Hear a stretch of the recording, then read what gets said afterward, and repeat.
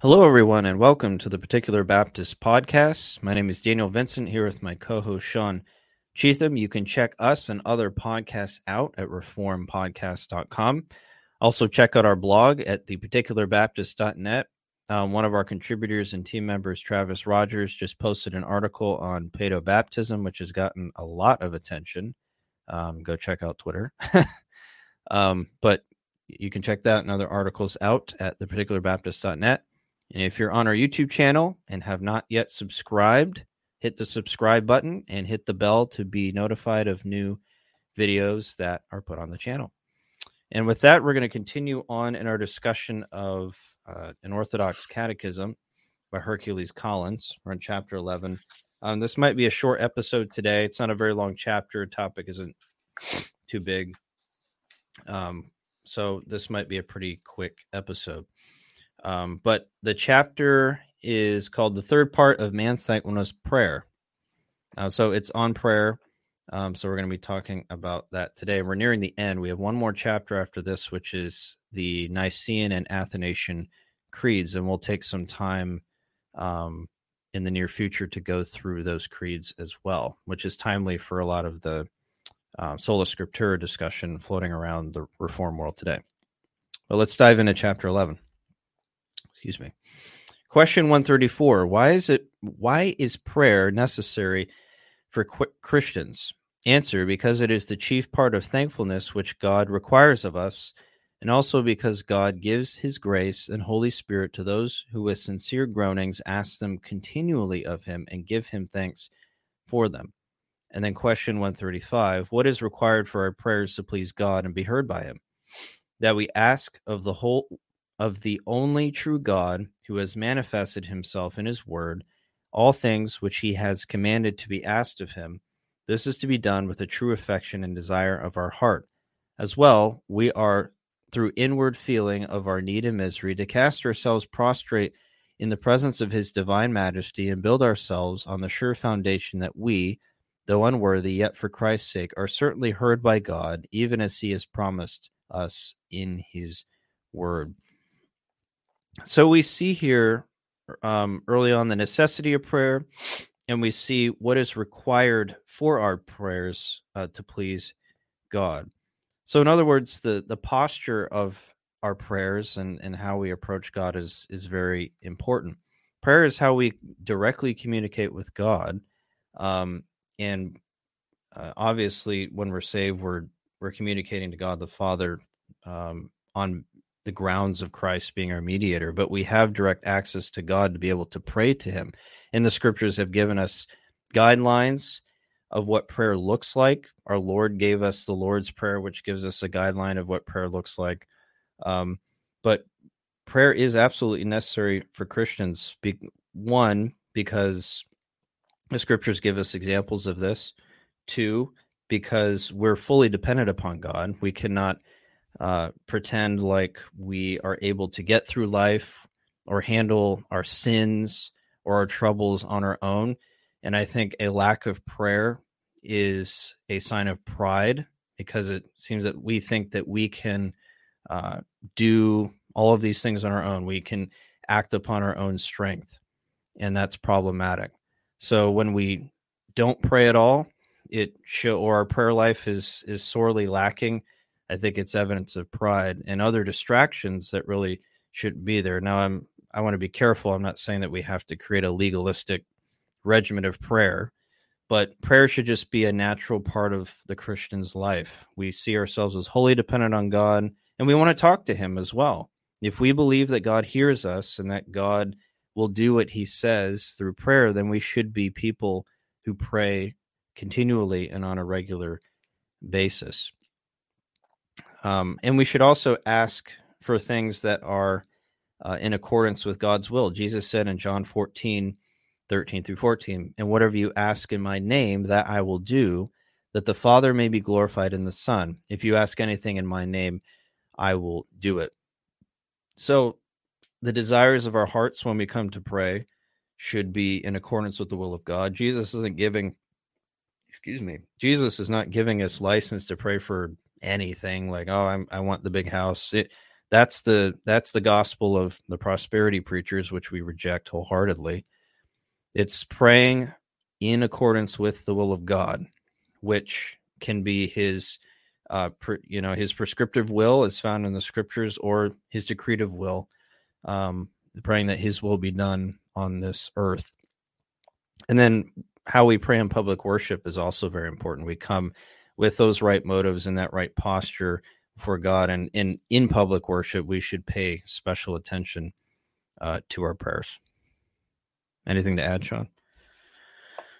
Going back to the why do we pray, oftentimes is asked of Calvinists, well, if the future is determined, why pray? Mm-hmm. And that gets into the whole discussion of, well, this is the means by which the future is accomplished, that God's decree is accomplished. We might pray for someone's salvation and God saves them.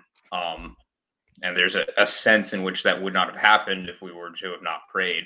Not that there was any real danger of that not happening, because God also decreed my prayer. But whatever the case might be, if we need to pray, and that's how God's decree comes about. Moving on to question 136 and 137, what are those things which God commands us to ask of him? Answer: all things necessary both for soul and body, which our Lord Jesus Christ has comprised in the prayer he taught us. Question 137, what prayer is that? Answer: our Father who is in heaven, hallowed be your name. Your kingdom come, your will be done, on earth as it is in heaven. Give us this day our daily bread, and forgive us of our trespasses as we forgive those who trespass against us. And lead us not into temptation, but deliver us from evil. For yours is the kingdom, the power, and the glory forever and ever. Amen. So going back to the first question here, you'll note that it says that all things necessary both for soul and body, and we do see this in the Lord's Prayer. We're praying for our daily bread, but we're also praying to not be led into temptation. We have both the spiritual and physical being referenced here. And to go back to something Dan said earlier, when it says all things necessary, we are to pray for all things necessary for our soul and body. And anything that you don't think you need to ask for is something you're implicitly saying you don't need God's help with. And to some extent, this is fine. I don't yet pray things like, Lord, help me to get out of the bed this morning. Although as I get older, that might be a prayer that I need to make. It depends. There's things that right now don't seem like I need help with, but as we are completely dependent on God for everything, it might become a little bit more manifest that I do need help with that. And prayer is a time to consider our need of God. It's not something to rush through. It's something to reflect and make sure that I am asking for what I need, and the reflection to make sure that I'm not prideful and not presuming on God's graciousness. We ask, and it glorifies God because we're acknowledging our need of him. So it's important to reflect on that. Yeah, that's exactly right, Sean. It's like I can't remember the passage. It might be in one of the Thessalonian letters that we're to give thanks in all circumstances, right? And I think that not only can be just a thankfulness of heart, but also a thankfulness of prayer. We can express that in prayer, that we are to, it's just this continuous lifestyle of prayer and thankfulness and humility and resting in and depending upon God. And just a lacking in prayer is going to show a heart attitude of pride. It's going to show a heart attitude of pride. So, and it's very easy to forget. We're running around, we're busy, we got 1,000 things going on, and I think it's easy to forget to just stop and pray and ask the Lord to help us. I know it's something that I need to work on more. We just, our minds are in 1,000 different places, and it's so easy to forget. But if we don't rely on our Lord through prayer, it can it can show itself, I think, practically in our lives in ways that are negative. We might be more stressed than we need to be because we didn't pray that the Lord would help us to be less anxious when he tells us, to trust in the Lord in Matthew 6, right? So I think we neglect the tool more than we ought, and it can lead to unnecessary consequences that could have been avoided. When we have that direct access to God to be able to pray to him, and he's promised it, help his children. So it's something to remember. Mm-hmm. And it's one of those things where you might pray and not think anything is being done, but you don't know how it would have been without that prayer. If things would have gone a lot worse. Yeah, that's exactly right. I think we just don't take prayer very seriously. We think, oh yeah, we just pray. Okay, let's pray. Let's bow our heads. We just go through the motions. But we are pray. When we tell someone, "Hey, brother, I'll pray for you," I think it's important that we, including us here, we stop and realize what we're saying. We're telling that person that we're going to call upon the Almighty God on your behalf. And some people might think, it's a rote thing to say, "Oh, I'll pray for you." And maybe it can be. Maybe sometimes we say that instinctively without really thinking it through, and we forget to pray for them later.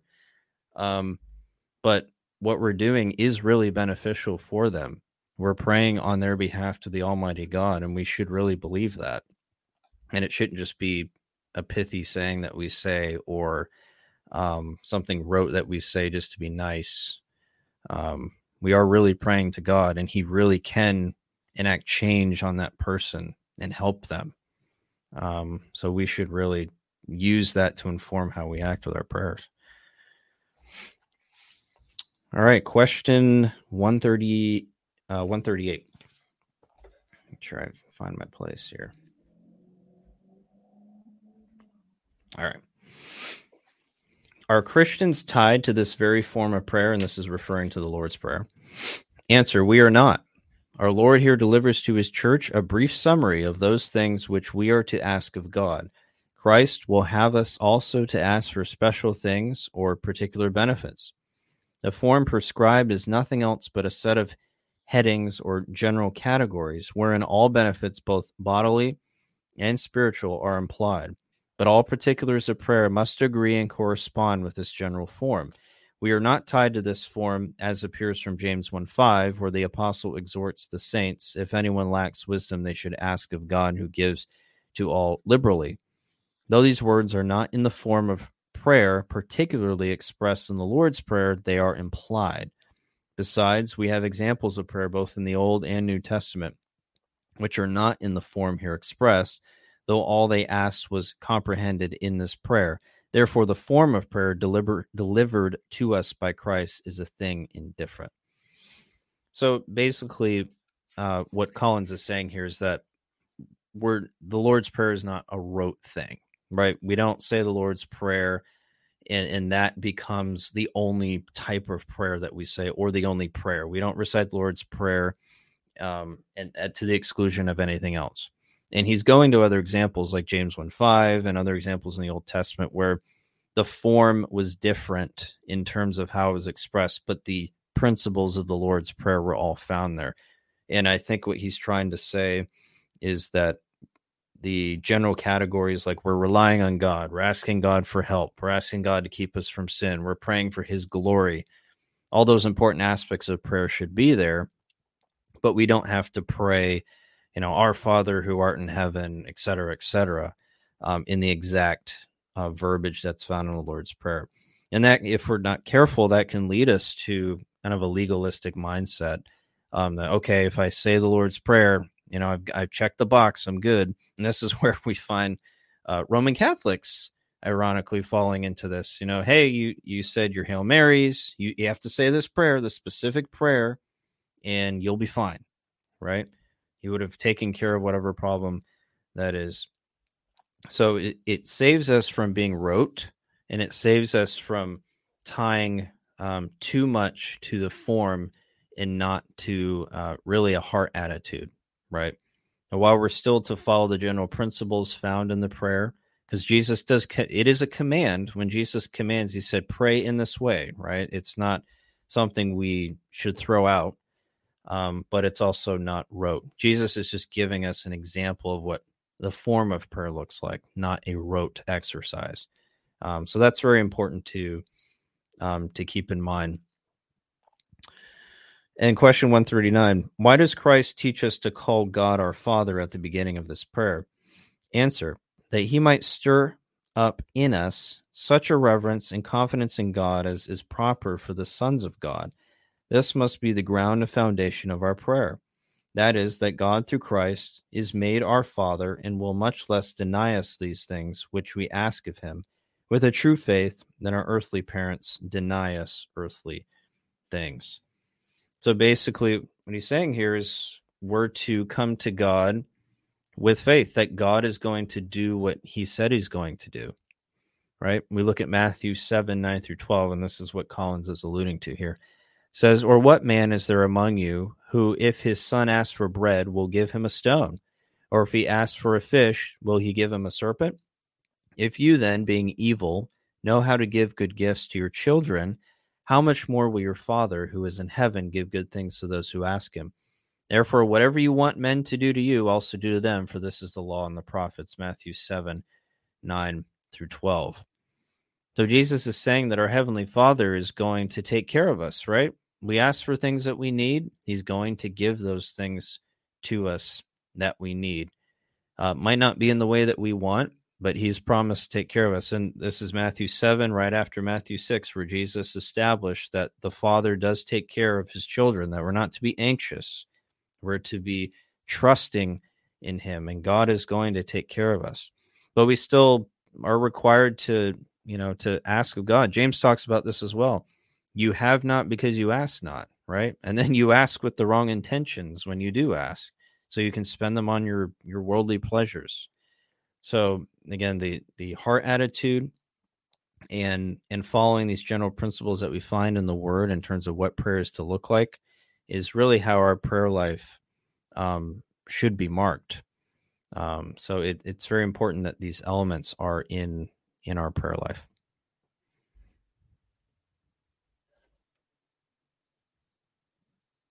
Oh, you're muted, Sean.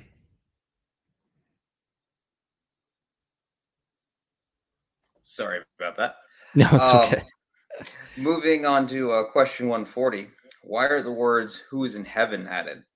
Answer, that we conceive not basely nor mundanely of God's heavenly majesty, and also that we look for and expect from his omnipotence whatever things are necessary for our soul and body. So this is sort of a contrast with the previous question, because there we saw God is called our Father, and now he's, which is signifying his closeness to us, his immanence. But now we're declaring that he's in heaven, and that's a reminder of his holiness, and in some senses his far awayness from us. But it's a declaration of his holiness. It reminds us that he is the one that is in heaven. He is the one that has all authority and power. And though we get to call him Father, he is still over us. And then I wanted to read one of the proof texts cited under this question, although I'll go one verse further than the proof text. This is Acts 17, verses 24 through 27. God, who made the world and everything in it, since he is Lord of heaven and earth, does not dwell in temples made with hands, nor is he worshipped with men's hands as though he needed anything, since he gives to all life, breath, and all things. And he has made from one blood every nation of men to dwell on all the face of the earth, and has determined their pre-appointed times and the boundaries of their dwelling, so that they should seek the Lord in the hope that they might grope for him and find him, though he is not far from each one of us. For in him we live and move and have our being, as also some of your poets have said, for we are also his offspring. Great philosophy, Sean.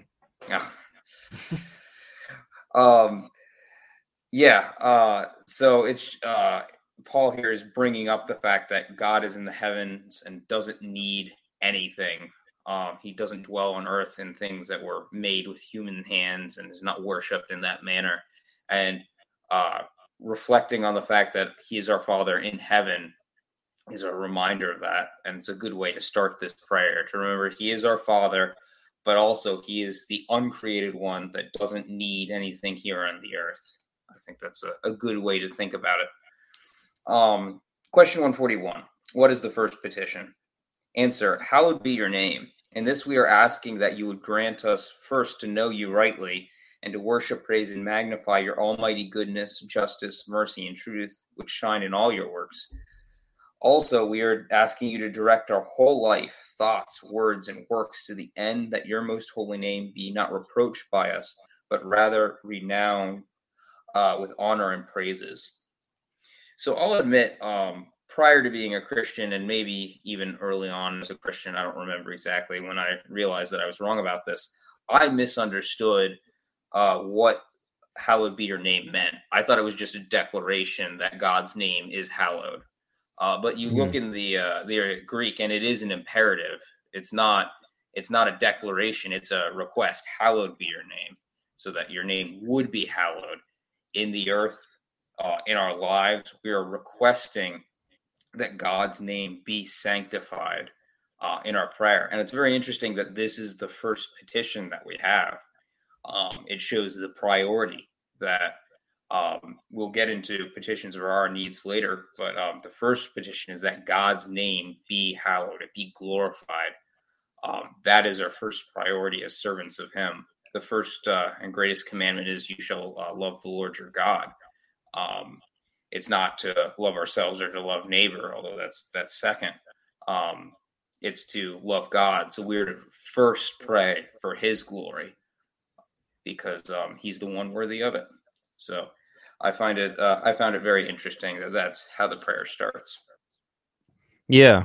And it's interesting that these are known as, we're going to get into these. So these are known as the petitions, right?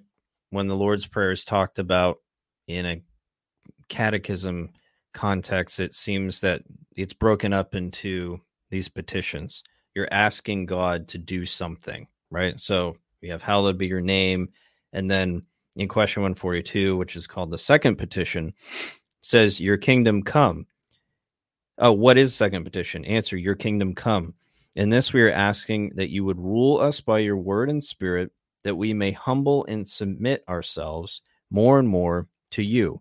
Also, we ask that you would preserve and increase your church, destroy the works of the devil, and all power that lifts up itself against your majesty. Make all those counsels frustrated and void which are taken against your word, until finally you reign fully and perfectly, when you shall be all in all. So basically, we're asking God to establish his rule. We're basically acknowledging God's sovereignty over his creation, over everything, and submitting ourselves to that rule. And Collins is a master at looking at the implications of these passages. Those of you who listened to last week's episode on the law of God, you see all these tentacles that kind of that spread out from the different commands. We talked about murder. Murder is more than just killing someone physically. It's also having to do with hatred in your heart. So Collins is really a master at pulling out these implications that we see here in Scripture, and he's doing that here. But really, what we see from the simple phrase, "Your kingdom come," we're asking God to establish his kingdom on the earth, that he would establish his rule. And it is a declaration of the submission of ourselves to his lordship. So we're basically starting off early on with the prayer that God's name would be hallowed, it would be revered in all the earth, and then that God would rule on the earth, that he would establish his kingdom, and it shows submission to him. And notice that both of these things, as it relates to God, come before we start talking about ourselves, right? We're praying that this is corresponding with what Jesus said, we're praying in accordance with the will of God, right? Praying that God's will, his rule, his name things pertaining to God be established before we pray for us. And I think that sets the stage and sets the mindset for how we should pray. We should pray with a mindset of glorifying God first before we pray for our selfish needs. So it really sets the stage for where the priority should be in our prayers. Prayer is not ultimately about us. And then question 143, what is the third petition?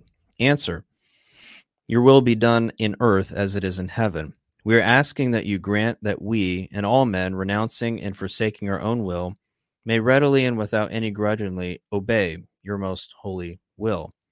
This we pray, that every one of us may faithfully perform that duty and charge which you have committed to us, even as the blessed angels do in heaven.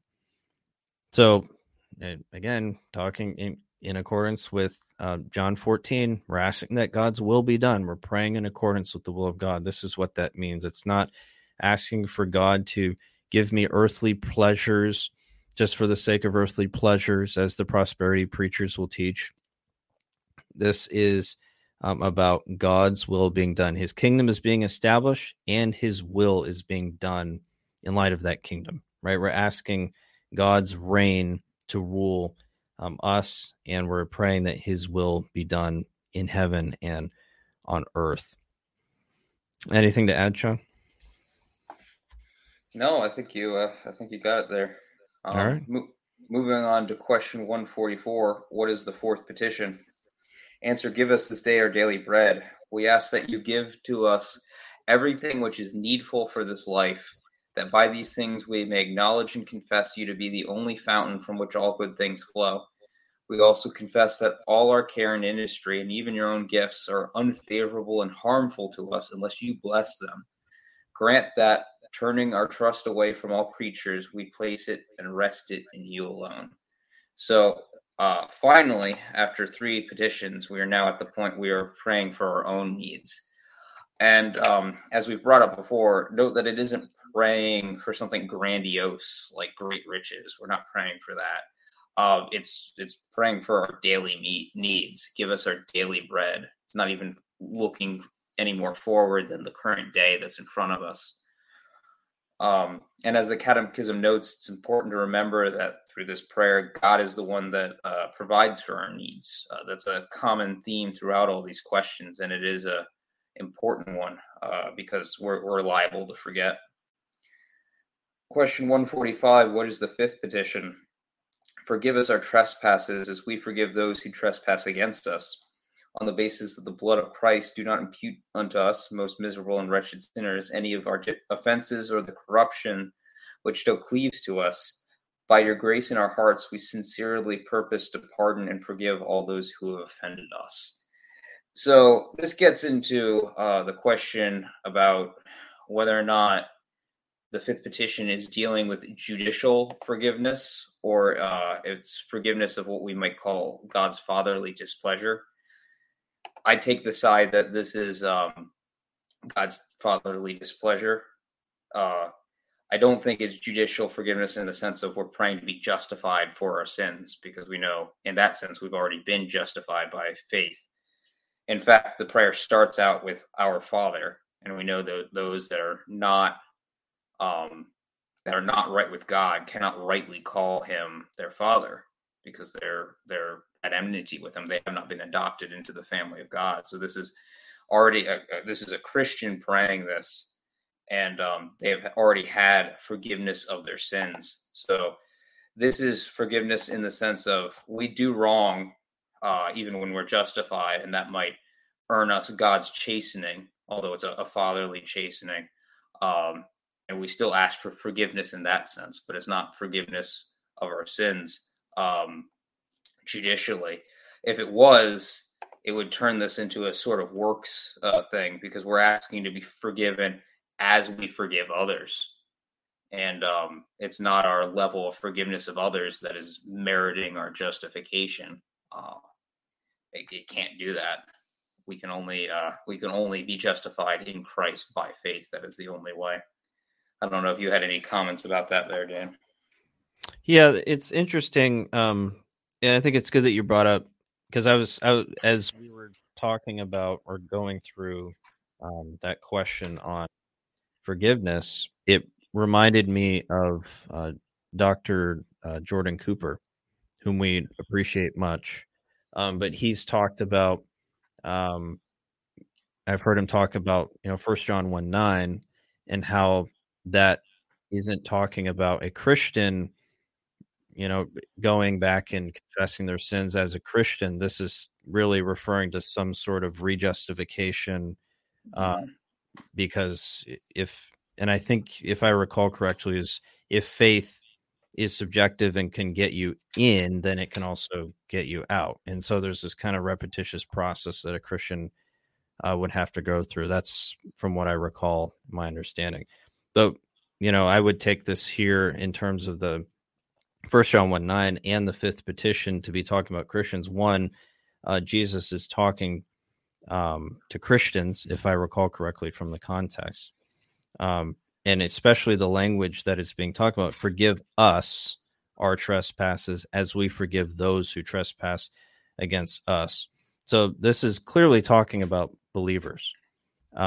So those who are forgiven, unless you believe in some sort of rejustification, this would have to be talking about Christians in a subjective sense, not in an objective judicial sense as it relates to sin. Otherwise, we lose our salvation, and then we can be rejustified again, which undermines justification completely. So this has to be talking about a subjective forgiveness, a fatherly displeasure. And I'm glad you brought that up, because I think it's important that we discuss that distinction there. All right, question 146. What is the sixth petition? Answer: lead us not into temptation, but deliver us from evil. We are feeble and weak by nature, and cannot stand one moment without our deadly enemies, Satan, the world, and our own flesh. It's interesting that he follows Luther's trichotomy there. Satan, the world, and our flesh, incessantly attacking and assaulting us. Therefore, uphold, establish, and strengthen us by the might of your Spirit, that we may not in the spiritual combat yield as conquered, but withstand our enemies both stoutly and consistently, until we get the full and perfect victory. So basically, we're asking God to, it's not just merely a prayer to keep us from being tempted. It's really a prayer to stay away from sin in general, that we wouldn't fall into sin. That's what we're asking for. We're asking for victory over sin, and that we would be able to gain victory over the enemy. Because we are weak as Christians. We're just men. We're just flesh and bone. We don't have inherent holiness to where we can fight these things on our own. We have, as we talked about in our Romans 7 episode, we have this dichotomy within us. We have this flesh that we're fighting against, and that we're commanded to put to death, and we have to be diligent against it. And we can't do it on our own. We are objectively justified. We're saved. We're secure in that sense, but we still struggle with sin, and we still must rely on our Lord all the time to get us through these struggles with sin and help us to fight these things. Without His grace, we'll fail. We'll fail without His grace. So this is a humble cry of the Christian to protect against sin. Question 147. How should you conclude this prayer? Answer: for yours is the kingdom, the power, and the glory forever. We ask and crave all these things of you because you are our King and Almighty, and are therefore both willing and able to give them to us. We ask these things that your holy name alone may receive glory. So at the end of the day, all of these things are to be done for the glory of God. It all comes back to Him. It all goes back to Him in praise and worship and bringing Him glory.